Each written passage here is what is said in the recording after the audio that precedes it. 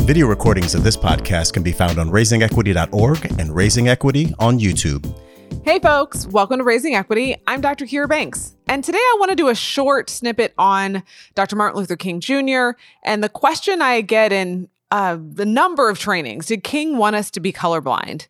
The answer is no. No, he didn't. He absolutely saw race. He saw racism. He saw the impact of racism and classism and all sorts of inequities in our society. What he said is that he didn't want people to be judged by the color of their skin. He wanted people to be judged by the content of their character, not the color of their skin. He had the dream for his 4 little girls, right? If you remember in his speech, he never said, let's not see it. And I want to be really clear because I hear people invoke Dr. King in saying, well, we shouldn't talk about race. We shouldn't see race. We should just treat each other as individuals as King wanted. He said he wanted people to be treated fairly. He didn't say we should ignore their skin color and their race.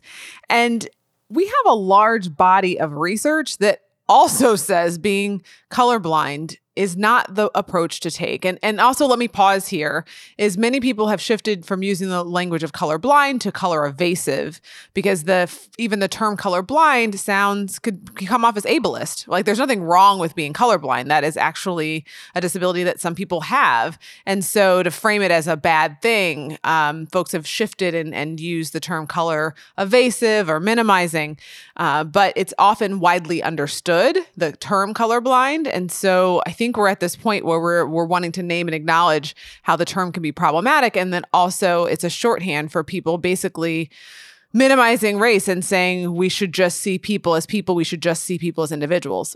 All that to say, we have a large body of research that suggests that is not the approach, that taking that approach, being color evasive, doesn't minimize the impact of racism.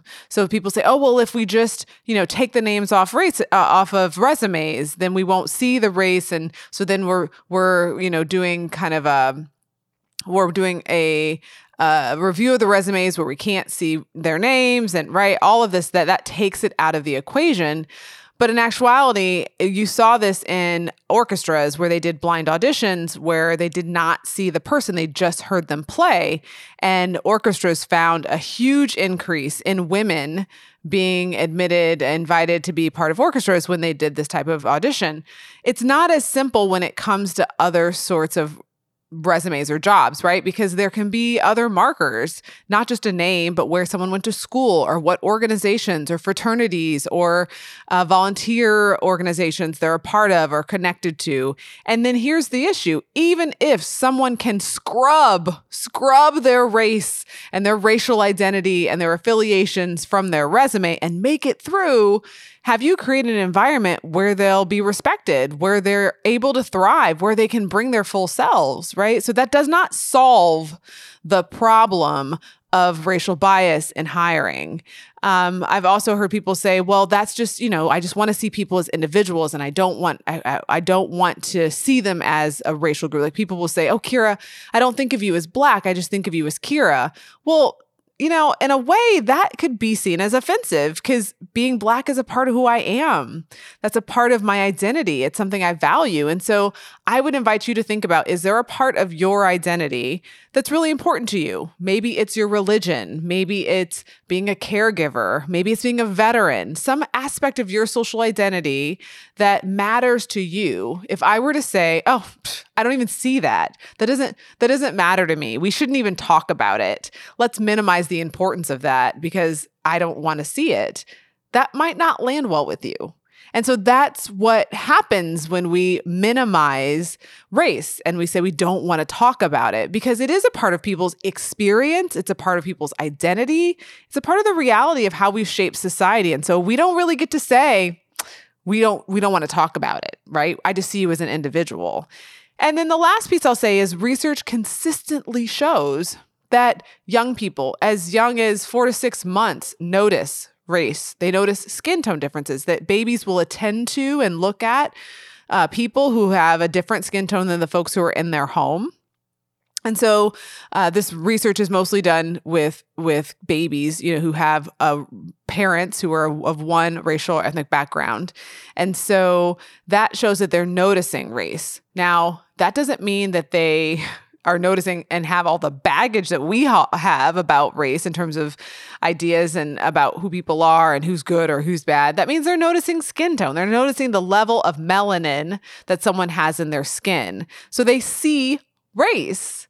And that's okay. They're learning how to be in this world. They're making sense of what's happening around them. And so it would make sense that they'd see it. So if babies see it, and then we have research of as young as preschool, kids start to pick up the baggage that we have about race and start to understand the stories and the narratives of who's trustworthy, who's pretty, who's good, who's smart, right? As young as preschool, 3 to 5. So if babies see it and the 3 to 5-year-olds are starting to pick up the narratives and stories that we tell, how are we going to claim as adults that we don't see race? We see it. It's a matter of acknowledging and naming the ways in which we've been told stories, the ways in which it shaped our ideas about ourselves, our others, and others, and then managing that. So to claim that you don't see it does not absolve you of the fact that you have been socialized to see the world in a racialized way. Beverly Daniel Tatum, author of Why Are the Black Kids Sitting Together in the Cafeteria, talks about it being like smog in the air. Like if these messages and narratives are like smog in the air, how are you going to say you don't breathe that in, right? That's when people say, oh, I don't have a prejudiced bone in my body. We all do. And it's a matter of acknowledging that and then managing it, because we can't work against it if we don't acknowledge it or name it. So I wanted to share this just because I like I said, I get this question a lot, and I want you to be able to join me in the chorus of no's that King did not say we should be colorblind. He did not say that. And if we really dig deeper, it's not the approach to take. It doesn't solve for racism. He saw classism, imperialism. He saw all sorts of isms and oppression in society. He wanted us to see it, to name it, to work and be in coalition to dismantle it. That's what he wanted. And I wonder, I feel like this question came up a lot in the past, and then it was less common for a while. And it could be for a whole host of reasons, but I actually think that some of the mainstream ways in which politically opponents to CRT and talking about like racism openly and as a systemic and structural issue, I think that more mainstream conversation and dialogue and in many ways debate has brought this question up. But then I also think that March of 2020, if you had asked me if virtual DEI training sessions would work, I would be skeptical. I would have been willing to try because, hey, what are we going to do?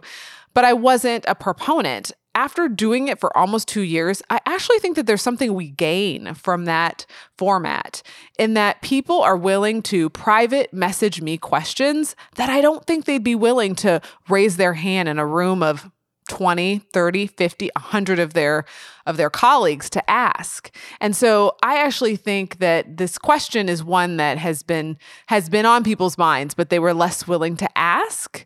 And now we're in a place politically and then also with technology where they can ask me this question, and they feel like they're, challenging me. Well, didn't King say we should be colorblind?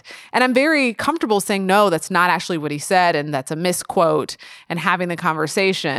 And so given that here we are at his day, I felt like it was worth sharing with you all so that you can be armed with the information, with the knowledge, so you can also answer that question should it come to you. I hope that this helped you understand where some of the assumptions around like King's quote being used as a proponent of people not seeing race and minimizing the conversation of racism. I think for some folks, they're like, well, wait, how are you going to use King to say we shouldn't talk about racism? Isn't the core of what he does to talk about racism? So it's this really interesting kind of paradoxical manipulation of his message that I think is happening here. Yeah. All right. Well, that's it. That's all I got for you today. I want you to think about it, be reflective as you are honoring his memory. And one of the things I want you to remember is he was not so popular in his day, right? He was a disturber. He wanted us as much as the narrative of him as a peaceful protester and peaceful agitator is put forward. We also have to remember that that he was about coalition building. He was about disturbing. And people said he was pushing too much, too far, too fast. And so what are you seeing that's happening right now in our moment, in our movement time, that you feel like, oh, this makes me uncomfortable? Is this too fast, too far? Is this too much, right? I want you to push yourself and really dig in and understand where they're coming from, whether it's a narrative about defunding police and you have a quick reaction, like, what does that really mean? It means we want to make sure that we have social workers and other social service workers that can serve people, that we don't need police to do all the things that we're asking them to do in society. Oh, maybe I can understand that. Maybe I don't like that slogan, but I can understand where they're coming from. Like, how do you slow down to understand what movement spaces are asking for in this moment? All right. You can find me on the socials. I'm Kira Banks on Twitter, Dr. Kira Banks on Instagram and Facebook. Thanks for joining me on Raising Equity.